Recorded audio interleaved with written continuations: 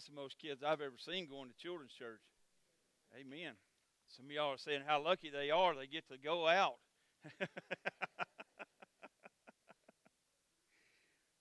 A lot of chest puffing going on this morning. Some of y'all, your teams won, and a lot of humility among some of you. The Clemenses are so humble this morning in their loss. They put orange Tennessee bows in their children's hair. Did y'all notice that? Patty told me they was gonna go with the flow. Amen. Oh, it all changes, people. It all goes in cycles. So. If you would, we're going to talk about God's will this morning. As you're standing, let me say thank you, Kelly, for being here this morning and for blessing us with that song. And thank you. And thank you, Darren. Darren has been very sick this week, had a lot of problems with his voice, but he came on this morning and led us in worship. So would you stand this morning as we read God's word together and we begin to talk about following God's will? We're going to look at Genesis chapter 12, the first 4 verses here. And let me do this disclaimer at the beginning of the sermon. Abram is who we're going to read about here. Later on, Abram's name changes to Abraham. So during this sermon, I'm going to use the name Abram. I'm going to use the name Abraham. I'm talking about the same person. Don't think I'm confused, all right? Now the Lord said to Abram, "Go from your country and your kindred and your father's house to the land that I will show you. And I will make of you a great nation, and I will bless you and make your name great, so that you will be a blessing. I will bless those who bless you, and him who dishonors you I will curse, and in you all the families of the earth shall be blessed." So Abram went, as the Lord had told him, and Lot went with him. Abram was 75 years old when he departed from Haran. Father, bless the reading of the word, bless the preaching, bless the hearing. Lord, help us to take what we hear, apply it to our lives, and to follow your will every day of our lives. We ask it in Jesus' name. Amen. I was thinking about life-changing moments that happen to all of us, and I was thinking about graduations and first days of work and marriage proposals and wedding days and births. And I was thinking about how those events shape us and make us, and they change our lives when those things happen. But I read an article about a woman who lives in Chechnya, and they have documentation of her passports and of her work certificates, and they have other verifications. And they recently have stumbled upon her, and by all of her records, she was born on June the 1st, 1889. Now, you think about that. All of her records indicate that she is 129 years old. And as they sit and interview her, her mind is very clear, and she talks about remembering the fall of the Russian Tsar.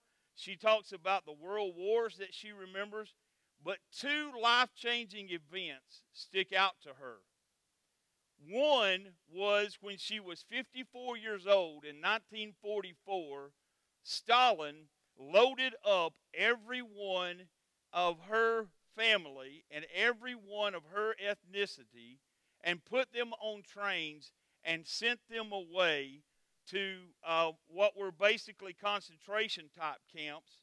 And she said that as she got on the train, she had no idea where she was going. She had no idea why she was being loaded on the train. She had no idea what would happen to her family. She talked about family members of hers who died on the train in passage. And she talked about how for the next 13 years that moment weighed on her and had an effect on her. And she said that she felt like that God himself was punishing her by keeping her alive. But she said that the other life-changing moment came after the death of Stalin and after she was able to get on another passenger train and go back to her homeland. And she said when she went into her village, she expected her home to have been destroyed, But she said there sat her home that she had been forced to evacuate some 13 years before. And she said that the great moment of her life was when she was able to walk back into the home that she herself had helped build with her own hands and know that her life was back to where it was should have been for those 13 years. Now, hopefully in our lives, none of us will ever suffer through anything quite as tragic or that life-changing, but we read in Scriptures, and God gives us insight to a life-changing moment for a man named Abram. Now, this life-changing moment, it not only changes his life, it changes the course of all human history. And it changes eternity for every generation that would follow. Now, Abram is a man of great wealth. Abram is what we would call a self-made man. He is a very respected man where he lives. His nephew Lot is also a wealthy person.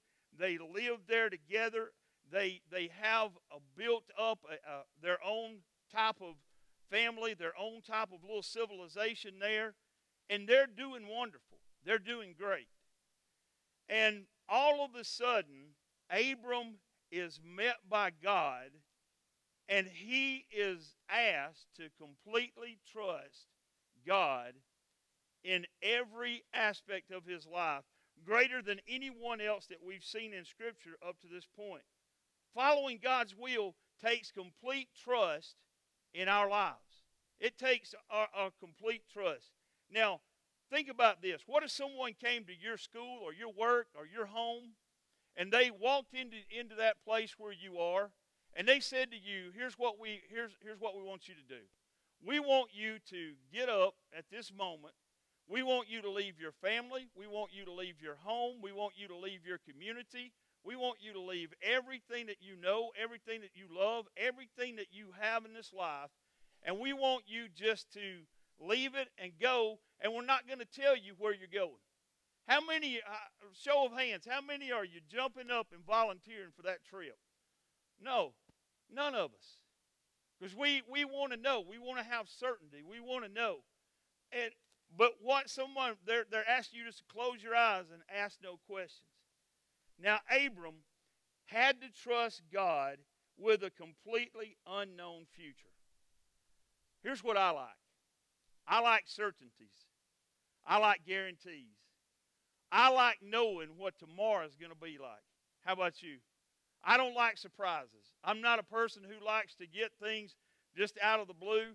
Now, I can tell you that being in ministry, every day can be a surprise. You have no idea when you wake up what that day may hold for you. And if there are days, or if there's weeks where you get to come in and you get to go to the office and you get to read and you get to study and you get to write sermons and you get to do that for 4 or 5 days, that's a really good week if there's no emergencies and there's no situations that you have to deal with. Some people, as we get older, I talked to a person yesterday, and we were talking about change. And I was talking about, I've always been a person who, I want to change this or I want to change that. And now I'm in my early 50s, and I'm realizing that I don't like change as much as I used to like it. And the person who I was talking to is about 10 years older than me, and they said, oh, just wait. You hadn't seen anything yet. It gets worse. You'll love a good rut. You'll love just to get into a good rut and stay there. Now, we know that to progress and move ahead, we have to have change, and we have to identify with those kind of things. But Abram here, he's about to make a change that no one else has had to make before. And as you look at Scripture, probably no one else has to make this great change. God says go, but he doesn't tell him where. God says, Abram, get up and go, but I'm not going to tell you where to go. He tells Abram, you're going to become a great nation. Abram is thinking, I don't even have a son, and you're not explaining to me how this is going to happen. Later on, God is even going to ask Abraham to sacrifice his son without explaining to him why. The theologian John Calvin said that it's almost as if God is saying, Abram, just close your eyes and take my hand and commit your future to me. Just close your eyes and take my hand and commit your future to me. Now think about the call of Jesus on your life. Think about the call of Jesus on your life at salvation. I know from my own personal testimony, I was in my late 20s. I had spent all of my time running away from God, trying to avoid a situation. I didn't go to church anymore, and simply not because I didn't like church. I would go to Sunday school and leave as an adult. I would go to Sunday school and leave before big church, as I called it, because I didn't want to go and hear someone preach to me and have conviction in my heart and have to deal with it. I had spent years and years running away in that manner. But one evening, there in a bedroom, God opened the door. The Holy Spirit came in and spoke to me and pointed me to Jesus. And at that moment, my life changed. Now, when Jesus called me that evening, He didn't guarantee me the future. He didn't tell me what it was going to be like. He didn't give me a promise about what it was going to be like. Now, in John chapter 14, I knew that He had promised that He would take me someday to be with Him in heaven. And that was what mattered at the moment. I knew that at that moment He was promising me forgiveness, and He was promising me for the first time in my life to allow me to have peace and an ease of conscience and not guilt in my heart. I knew that He was promising to go with me through thick and through thin, and I knew that He was promising my ultimate good, and He did, because He gave me a purpose after that evening. Now, He didn't say to me, Michael, if you come into this relationship with me, everything from this point on is going to be smooth sailing. Did He promise any of you that? He didn't promise me smooth sailing. As a matter of fact, the seas have gotten quite rough at sometimes. But I want to tell you this. I would rather be moving forward in some rough seas than to be sitting in a dry dock rotting. I would rather be out there with Jesus in the rough seas than just sitting around rotting. He didn't say, Michael, I'm going to solve every problem that you have. And He didn't say that you're going to have a life of peace and ease and you're never going to want for anything. Let me tell you this morning, if you are looking for those guarantees before you turn to Christ, you're not going to get them. And you're not going to sit and negotiate with Jesus. You can't require things of Christ. Here's what happens.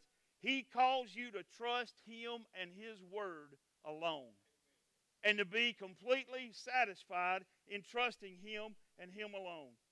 He gives you an invitation. Now, at this point here in Abram's life, God's actually giving him an invitation. He doesn't say, Abram, I'm forcing you to do this. He's saying, if you obey me and you get up and move, these are the things that will happen. He gives him an invitation. Now, we get lots of invitations at our house. We get probably 3-4 dozen invitations a year. And here's what we started doing with those invitations, because we're getting older and we forget stuff. We started taking those invitations and taking refrigerator magnets, and what we'll do is we'll take that invitation and we'll put a refrigerator magnet on it, and we'll put it right there at the refrigerator, because where are we going 4 or 5 times a day? We're going to that refrigerator door, and we're going to open it, and we're going to look inside, and there's that invitation. We're smart. We're geniuses at my house. We devised that all ourselves. None of the rest of y'all do that, do you? We're the smartest people in Piedmont. Guess what happened? We get so many invitations that you get an invitation in the mail, and what do? You go and you stick it on the refrigerator. But here's what we don't do. We don't take the old invitations down and move them somewhere. All those invitations are there. I've missed 2 weddings this year because their invitation got stuck behind all the other invitations, and I didn't know it was happening. I'm not so smart then, am I, Randy? You're wanting to say it. Go ahead. But here's what. God's invitations don't get lost in the shuffle. God's invitations are clear. God's invitations are concise. God's invitations are backed by the power of God, the Holy Spirit. And those invitations, if accepted, they change everything in our life. God's invitation to Abram challenges him to abandon his identity and security. Abram's identity and security were built on two things: his family and his wealth. Abram was identified as being the head of this family with his nephew Lot, and he was identified by his wealth. Those were the things that identified him. People, if someone says, "Do you know Michael Ingram?" He's a pastor. People identify me as a pastor. They may identify you by your work. They may identify you when you have kids. All of a sudden, you're not Michael anymore. You're your kid's. He's Grayson's dad, or he's Bryson's dad. Or that. We are identified by our work and our families and those kind of things. Abraham has his identity and his security in these things. And to obey, Abram must trust God completely, and he has to give up his identity in those things. But the promised outcomes are conditional on his complete obedience. So he has to trust. And here's what happens. Following God will bless you, but it will also bless other people.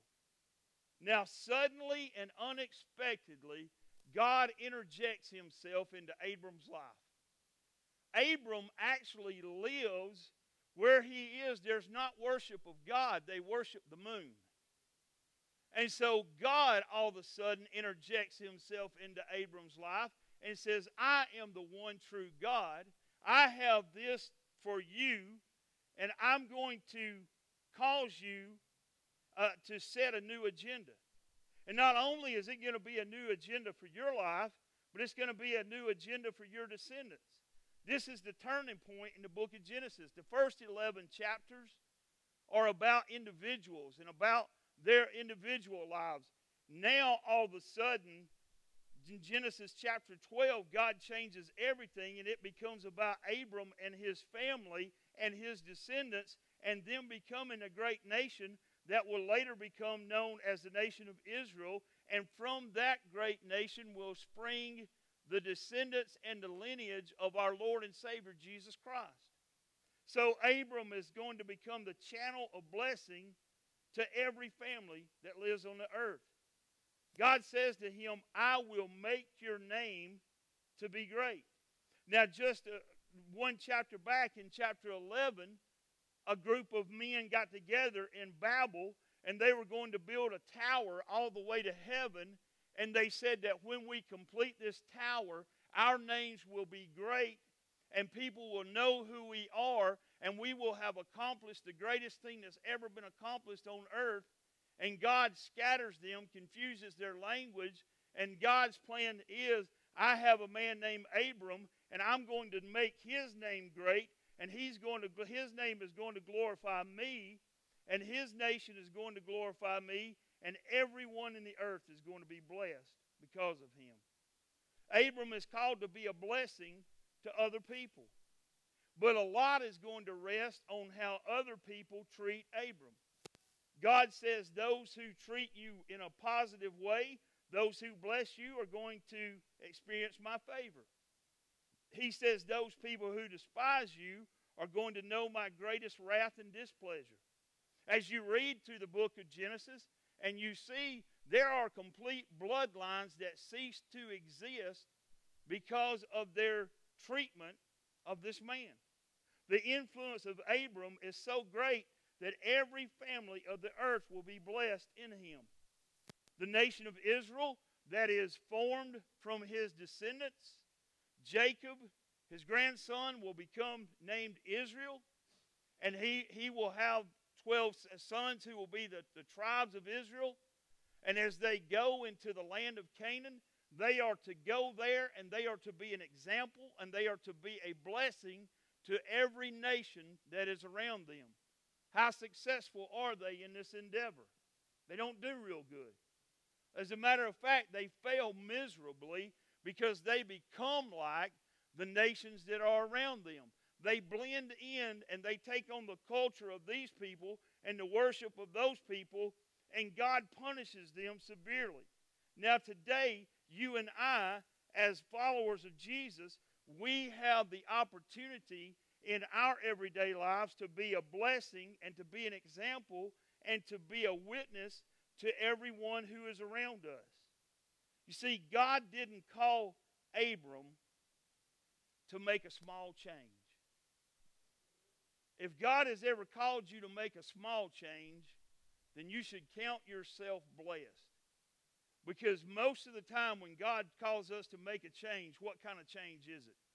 It's a complete change. It's a 180 in our lives. Most of the time when God calls us to make a change, it's not a small change. He calls Abram here to a completely brand new life, completely different than what he was before. Abram is not to be concerned with how much he possesses. He's not to be concerned with how much he can provide for himself. He is to be concerned with one thing, and that is trusting God and being completely dependent upon God and giving God his life so that God can use him to be a blessing to everyone else. Now, Abram has built a great kingdom for himself, and now he's called to begin building God's great kingdom. Now, following God is not just adding a little bit of God to your life. Following God is not just saying, hey, I'm going to follow God, so I'll go to church on Sunday morning, maybe every now and then on Sunday evening, and Wednesday evening I'll get involved in something there, I'll volunteer for something, and I'll compartmentalize that. That'll be the time I give to God. That'll be the things that I do for God. That's not what God calls us. God calls us that every bit of our lives are to be his. And everything in our lives are to be his. We don't just add God to our lives. God becomes our life. It means making God our trust for our future and that we delight in the things that delight him. So then we see that Moses, okay, I said I'd call him Abraham, now I've called him Moses. Now you understand how I lose invitations on the refrigerator. Abraham has to do this. Abraham, who is probably a calculated man, who's probably not a great risk taker, who's probably amassed his fortune and in his business dealings by being savvy and by being smart and by being calculated and knowing how to do things. He's not somebody who wakes up in the morning and decides, I'm going to sell everything I own and buy something different and we'll try this for a while. Abram is a person who is concrete and solid. And all of a sudden, God is asking him to change his whole nature and believe the impossible. To believe the impossible and to believe that by not being that person, that God is going to bless him even greater. But notice this. 4 times in these verses, what does God say? God says, I will show you. I will bless you. I will bless those. I will curse. God says, Abram, it's not up to you, it's up to me. It's not up to you and the feeble strength that you have as a man. It's up to me. Yeah, Abram, you've got a whole lot of stuff, but guess what? I created everything. I'm in control of everything. Everything you have is really mine, and I can take it or I can give you more. In other words, don't doubt God. If God lays something on your heart, don't doubt God. Don't doubt him for a minute. If God is laid on your heart that you are supposed to teach a Sunday school class, don't you doubt it. But you get up and you accept that challenge from God and you go teach that class. It may be a children's class. But there may be a child in there who needs to hear the gospel of Jesus Christ, and you may be the one who provides that message for them, and they may come to know Christ as a result and may grow up to be in this day where we don't have people proclaiming the gospel may grow up to be a great evangelist or a great preacher. You never know. You never know what you think is that small or insignificant call on your life may lead you somewhere later on to be. I ran from salvation. I ran from giving my life over to God. I had ran so long that immediately when God said, you're supposed to preach, I didn't run from that. I thought, I ran for so many years. If I run for many more years, I'll be so old I can't do anything. So I immediately gave in. And if nothing else, through that, there have been people through the messages and being obedient to God, there have been people who have come to altars and who have asked for forgiveness of their sins, repented of their sins, and who now have eternity secure in heaven.